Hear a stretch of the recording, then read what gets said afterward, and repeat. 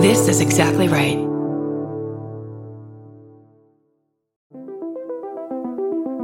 Hi, I'm Erin Welsh. And I'm Erin Alman Updike, and we're the hosts of This Podcast Will Kill You on Exactly Right.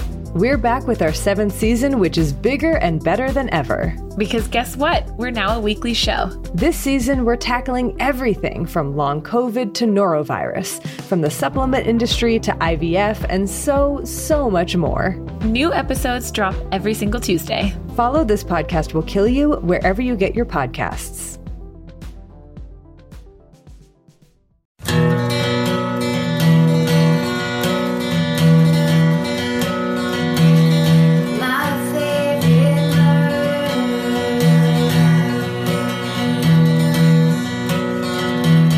This is my favorite murder minisode, hometown minisode. It's a minisode, guys, so don't get involved. Keep it light. Yeah. And get ready to move on quickly. Don't, if you're on like a quick treadmill run or you have like a quick commute. Or someone's telling you a boring story, you just throw in an earbud. Yep. And just real quick, listen to some murder stories. Okay, these are ones that you guys have sent in to my favorite murder at Gmail that I'm going to read to Karen. Awesome. Yeah, I haven't read these. Okay. So these will be a fun surprise. Yeah. Let's see here. This one is called... I can't read you the name of the thing, but... Okay. Karen, Georgia, Stephen, and various animals.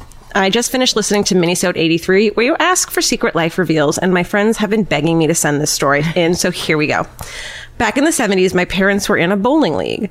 Over the years, you get to know other people in the league, and you all become friends, acquaintances, whatever. One of their friends always invited my dad to come over for taco parties, but he never went.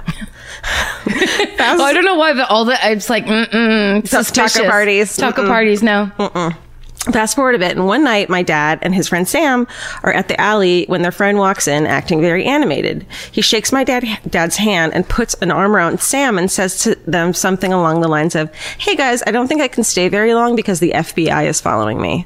They pretty much blew him off, thinking he was crazy. The next day comes, and both of my parents were at the local grocery store they worked at. They were 18 and 19 years old. And who walks in that morning but Sam holding a newspaper? My mom said that he looked like he saw a ghost. What's the front page story that day? Their bowling league friend from the night before had been arrested for multiple murders. Oh, and who was that guy from the bowling league? None other than the killer clown himself, fucking John Wayne Gacy. All caps, fucking John Wayne Gacy. Oh, shit. Sam went on to be his defense attorney. Oh, whoa. And Sam and my dad are still friends to this day. Whoa. He wrote a book about it a few years ago and signed a copy for my dad. I remember hearing the story from a young age, but I never really thought much of it until I was a teenager and realized who John Wayne Gacy was. Doesn't everyone's parents bowl with notorious serial killers? No, just mine? Okay.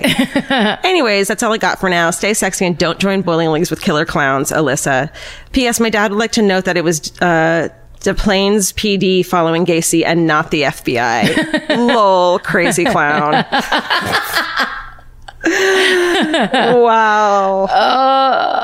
That just makes me think of I think it was the made-for-TV movie, or could have been the real movie. Brian Dennehy is playing John Wayne Gacy, and when it gets to that part where he's drunk during the day and driving around and just like trying to avoid the police. Oh my god! Like it just made me pick in the movie in my mind. It was Brian Dennehy walking into that bowling alley and being like, "Hey guys, the FBI is following me at the bowling alley." What if they'd gone to his taco party and like been in the house? And then he's like, "Who likes magic tricks? Down to the basement, everybody." Oof. Oh, Jesus, John. So insane. Okay.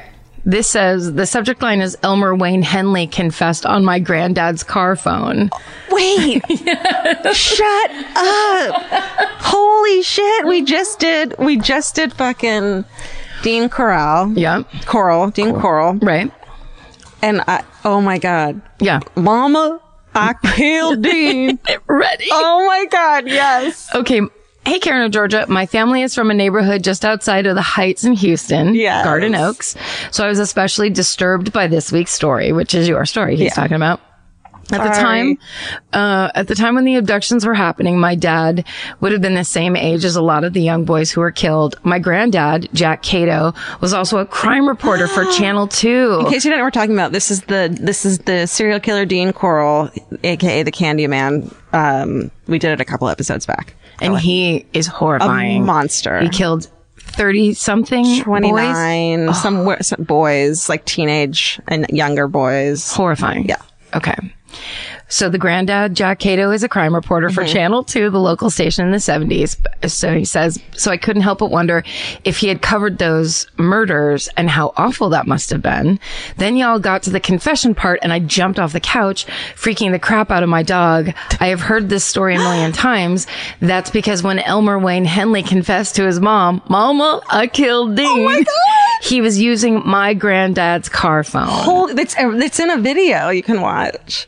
Really? Yeah, on YouTube, there's a video of him doing that. Oh, it's so good. Okay. My granddad died in 2006 when I was a senior in high school. This was such a big moment in his reporting career. They included it in his obituaries over 30 years later. Hell yeah, they did. He was on the scene.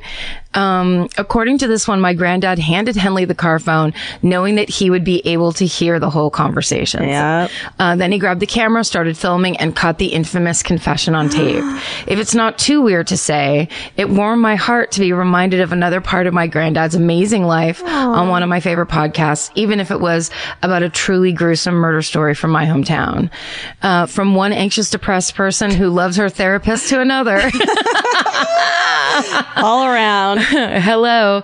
Stay sexy and don't get murdered. XOXO Genevieve. Oh my God. That's awesome. I, for some reason at the beginning, assumed this was from a guy and said he at the beginning, but that is so epic. I killed Dean. Mama. And they have her side of the conversation on it. And that must be how he got it. He had it all hooked up. Yeah. That is so legendary. She's crying. He's crying. Oh, Jesus Christ. Wow. Thank you, Genevieve. Yeah. Well, I have a Dean Corll story too. Do you really? This could have met the Candyman. Hello, Karen, Georgia, Stephen, and esteemed associates. Elvis, that's you. That's my favorite one so far. Elvis, go get your briefcase. Esteemed associates. Love the show. Love you guys. Can't wait to see you in Dallas in November. In 1973, when I was 12 years old, my mother and I lived in an apartment complex in the North Houston neighborhood of Spring Branch. My best friend Craig, also 12, and his older brother Robert, 14, lived the next complex over. We were all latchkey kids, so we usually spent the 2.5 hours between school and dinner doing pretty much anything but homework. The complex had a large courtyard that faced the street, and we hung out there a lot, farting around the way boys do at that age. Yep. Teenagers. Salami and cheese. Salami and cheese sandwiches on white bread with mustard. Yeah. Right? That's boys in the 70s. That's it. One afternoon, not long before the last day of school, we were throwing a football around when a guy pulled up in a van. He got out and walked over to where we were playing, looking up at the second floor apartments like he was trying to find his way around. He was older than us, probably 17 or so, and we didn't pay any attention to him until he walked up and started talking to us. He was really nice, tallish and thin with long blonde hair and wire-rimmed glasses. Just said hi and started shooting the shit, talking about football. Robert, my friend's brother, spoke with him the most, probably because he was older.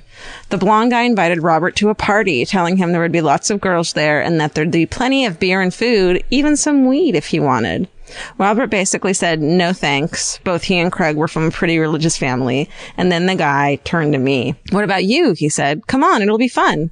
I remember feeling that weird tingle in my stomach. I'll never forget it. I have felt it a few times since, but this was the first time. Something was off.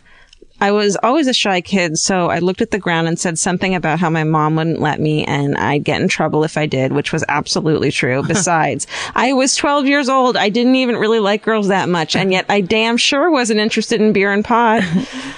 He didn't seem mad or irritated. He just said something along the lines of, that's too bad, man. Catch you next time. And he got in his van and drove off. And that was it, until a few months later when I saw his picture on TV.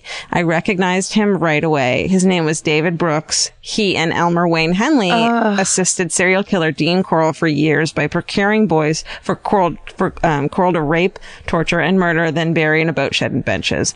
I remember during my teen years really resenting my mom's strictness, but then I would remember that it was likely the very strictness that kept me off the torture board attended to by the Candyman, and I'll cut her some slack. Thanks for listening. Stay sexy and never, ever, ever get in the van. Yours, Glenn. Oh my God. Dude. It's so creepy. Yeah. Like, but you could just do that back then. Yes. It's like wandering hippies starting up conversations was totally de rigueur. No one even thought about it. Like, that they would want to talk to young kids would make sense. Yeah. Ugh. I know. Thank God those boys were like, that's together and smart. Then religious like that alone, I feel like saved them from doing anything. Because they knew Satan was in their presence. They could feel him. Yeah. They could feel Satan. Amen. Mama killed Dean. All right. This one's called Vicarious Encounters with Infamous Men. Okay. Hey, MFM crew. All right. What up? I've been a fan from the very beginning. Earlier this week, I was having a couple beers with my dad. We have a strange relationship. You ready for this? Yeah. We have a strange relationship since he spent 17 years in prison in New York State for killing my mom when I was 3.5. Whoa, wow. When I read that, I was like, great job, Stephen. Wow. Great job picking this one. Fuck. I know. Okay. She says, I know. How can I still see or talk to him, right? I'll just say it's complicated. Not right. Shit. We don't, I mean, yeah. It's your father. Yeah, I get it. There's lots of things. And understandable that alcohol's involved when you guys hang out. My mom didn't even kill anyone, and I have to fucking drink around her when I'm with her. Look, I mean, you only have 2 parents. I mean, the enormity of that. Yes. It's just like, no one will ever understand that unless they've gone through it. Yeah. And who knows what the dad said. I mean, who knows? Yeah. Anyway. Who knows? Yeah. Anyway, she says anyway, I'm not saying it to you. Anyway, Karen. Anyway, for the first time this week, I really got some details about what prison was like. He apparently only ever spent a month in, quote, the box or solitary confinement because he refused to snitch on a guy who started a fight with him. He said having a reputation as a snitch stays with you the whole time you're inside. The only thing worse is being a convicted child molester. Whoa. He was in Attica for a while, and he said that he used to play pinochle with David Berkowitz. The guy who was son of Sam. I mean, I hope this isn't a lie, but if it is, it's great writing. It doesn't Pinochle is the funniest card game that you could name. And you're playing it with son of Sam. With son of Sam. Fuck. Just great contrast. I love it. Okay. While he was there, he and a guard would make each other laugh by walking by Mark David Chapman's cell and singing John Lennon songs. No. What the fuck? Holy shit. Fuck. All in all, a pretty fucked up situation, but it has occasionally yielded some interesting stories. I love you both, and I hope that next time you're in Philadelphia, we can hang out and be BFF. I'll make you cookies. In the meantime, stay sexy and don't get murdered. I'll do the same. Smooches to you and Steven and the animal crew. XOXO Steph. That's fascinating. Fuck, what an interesting person. Her. All of it. Yeah. Also, just that the experience of a person, you know how like the Inside Prison Experiment, all those shows, it's also, because I'm sure it's hellish and terrible, like the night of or whatever. It's all just like this huge panic, but like kind of anecdotal stories about being inside prison is a very fascinating way to get that information. Because you'd imagine the like day-to-day stuff is like, it's pretty boring. Right. It becomes like, you're 12 years into a life sentence and you're like, this is what I do now. And there's been a couple fights, but I've had to go and there's this and that, but there's probably not much going on.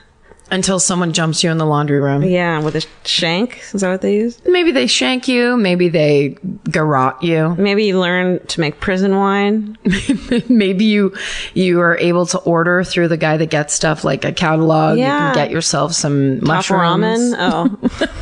Oh. Some mushrooms for your top ramen. Can you imagine doing drugs and mushrooms in a fucking prison? I think you'd go out of your goddamn mind. But I think it's just to pass the time. Yeah. Right? Yeah. Yeah, mushrooms would be bad though, because you'd be like, I keep seeing skulls everywhere.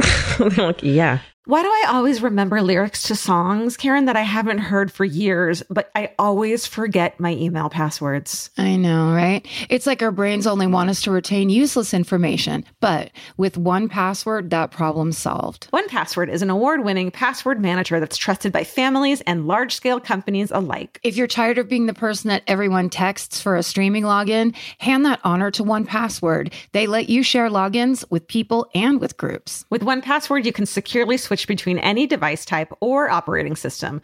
That means if you're a family or business that uses both Mac and PC, you won't have trouble sharing your private data. Don't let the name fool you. 1Password does more than just store passwords. It can autofill usernames, payment details, and personal information. And they notify you about potential data breaches. For business operations, 1Password has a dedicated support team that will integrate its security tools into your existing workflow. 1Password saves everyone time, and we all know that time saved equals money saved. Your accounting department will thank you. Don't just listen to us. 1Password was named Wirecutter's best password manager, and companies like Salesforce and IBM trust 1Password to secure their most sensitive information, so you can too. Right now, our listeners get a free 2-week trial at 1password.com/MFM. That's 2 free weeks at 1, as in the number 1, password.com/MFM. 1password.com/MFM. Goodbye.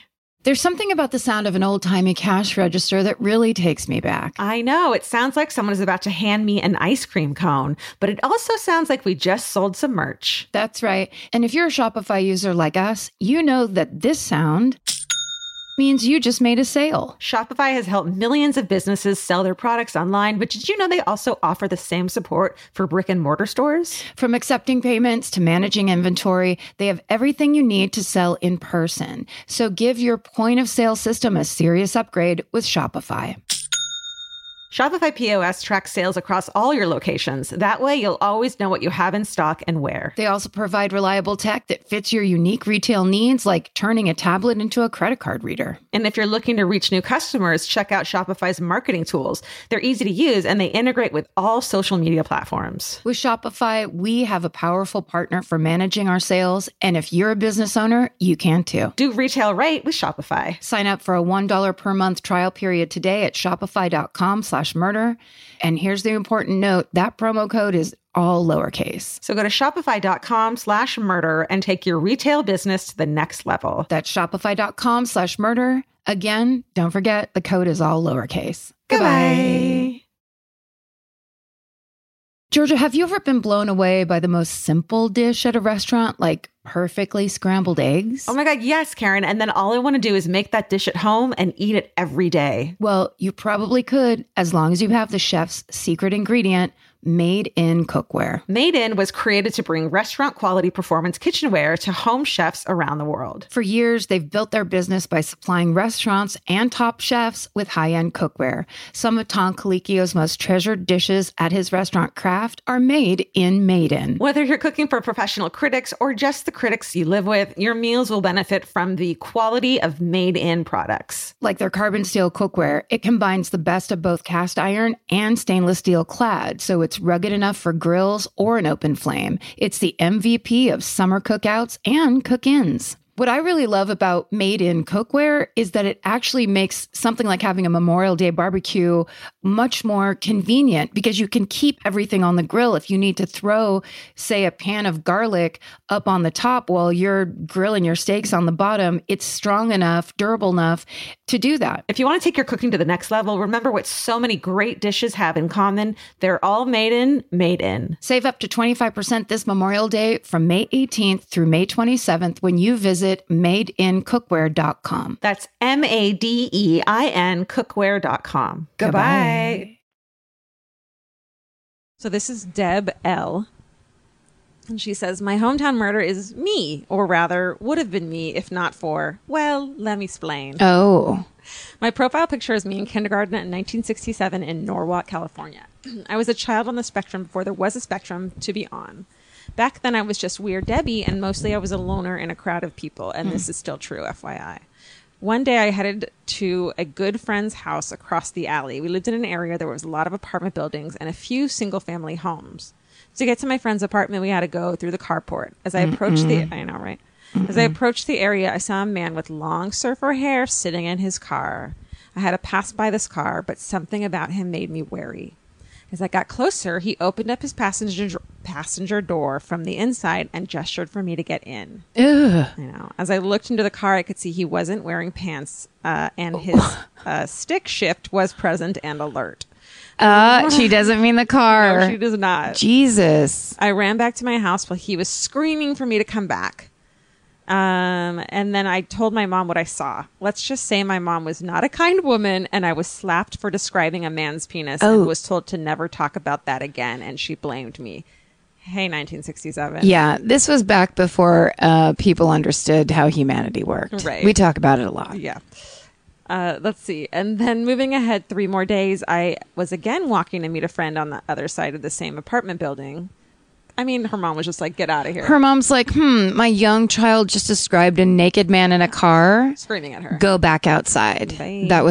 That's her answer. I avoided the carport, and as I made it around the corner, I passed a car parked on the road. I didn't see the driver. As I got near the door of the car, he suddenly sat up, opened the door, and grabbed my arm and started pulling me into the car. Fuck. I screamed, kicked, bit, hit, scratched, and clawed my way away from him. Yes. Good girl. A woman walking on the street heard the commotion and came running. That's right. He drove off. What if it was like, and then she slapped me across the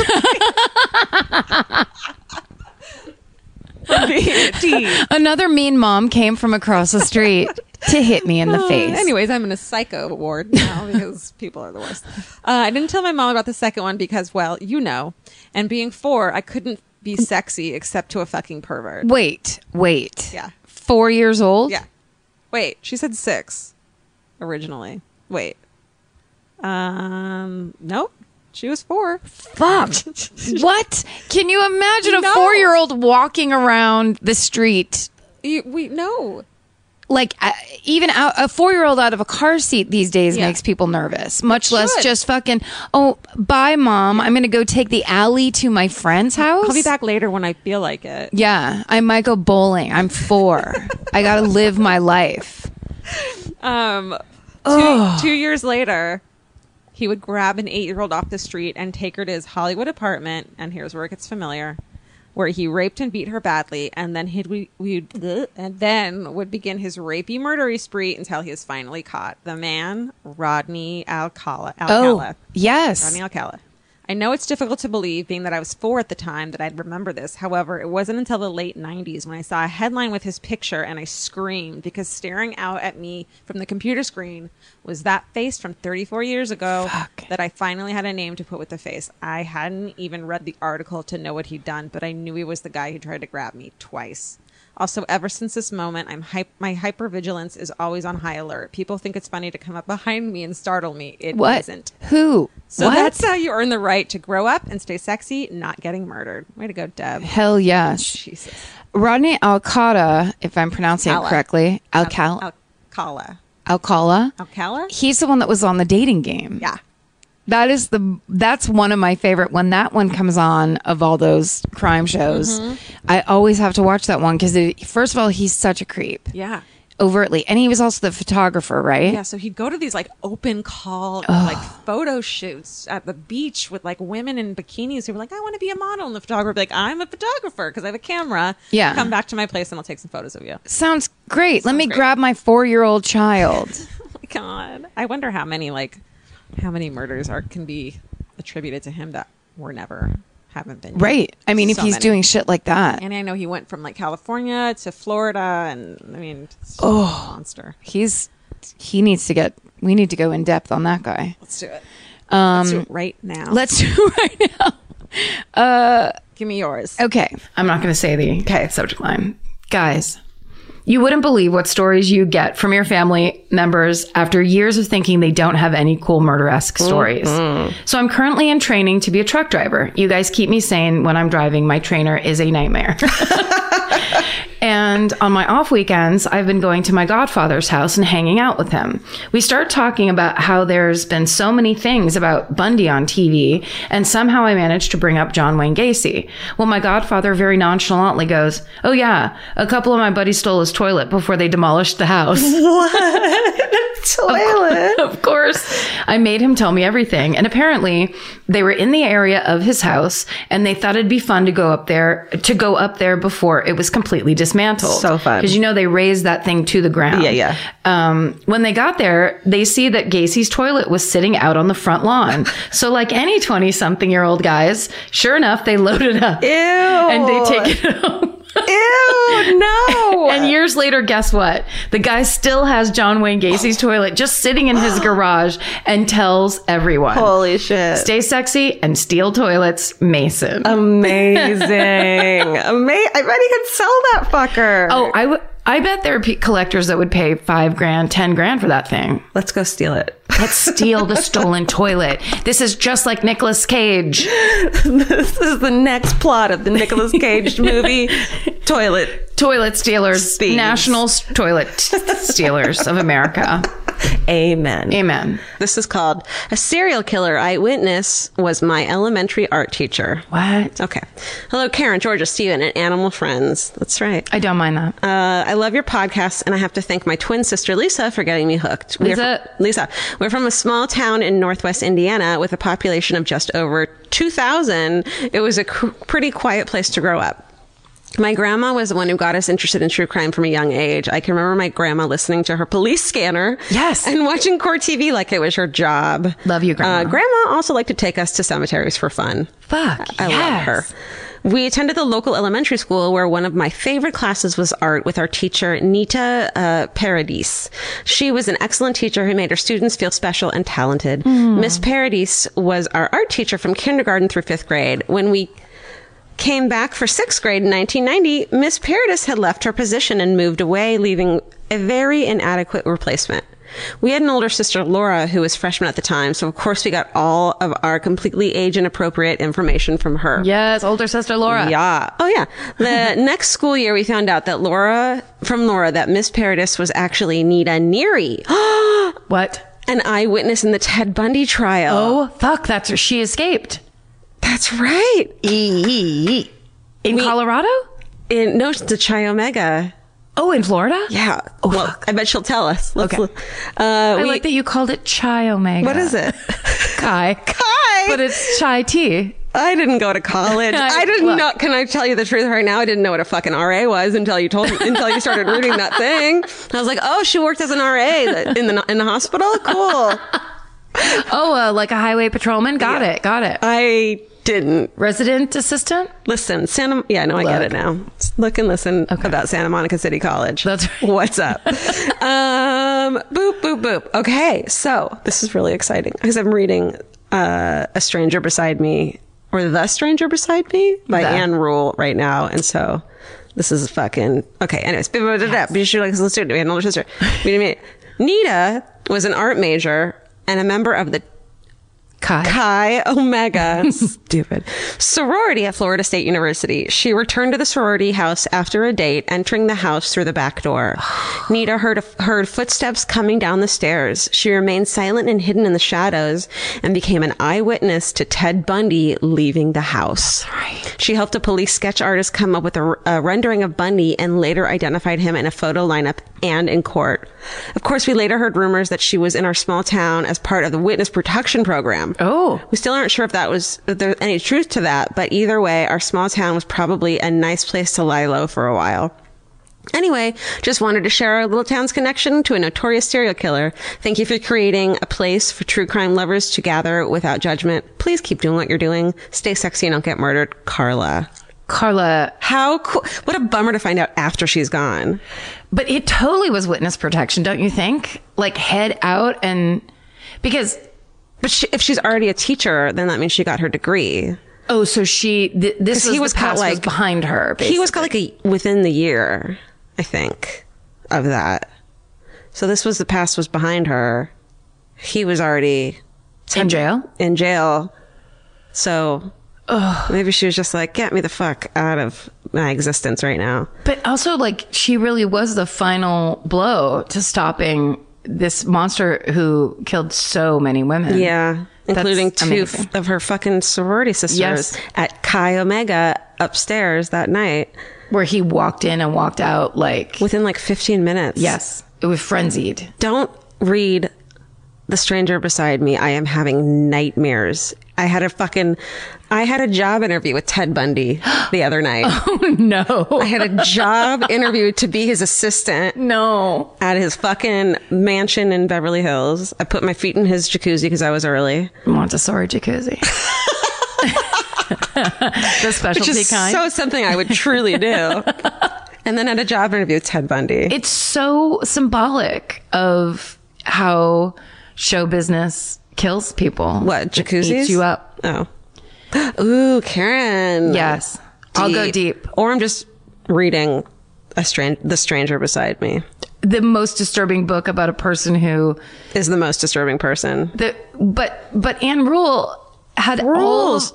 She rules, but she also had every tool in the book to look at him and go, something's not right, and she didn't sense it. I know, even when it's so scary. Elvis, he hit his head. What if his eyes weren't crossed anymore?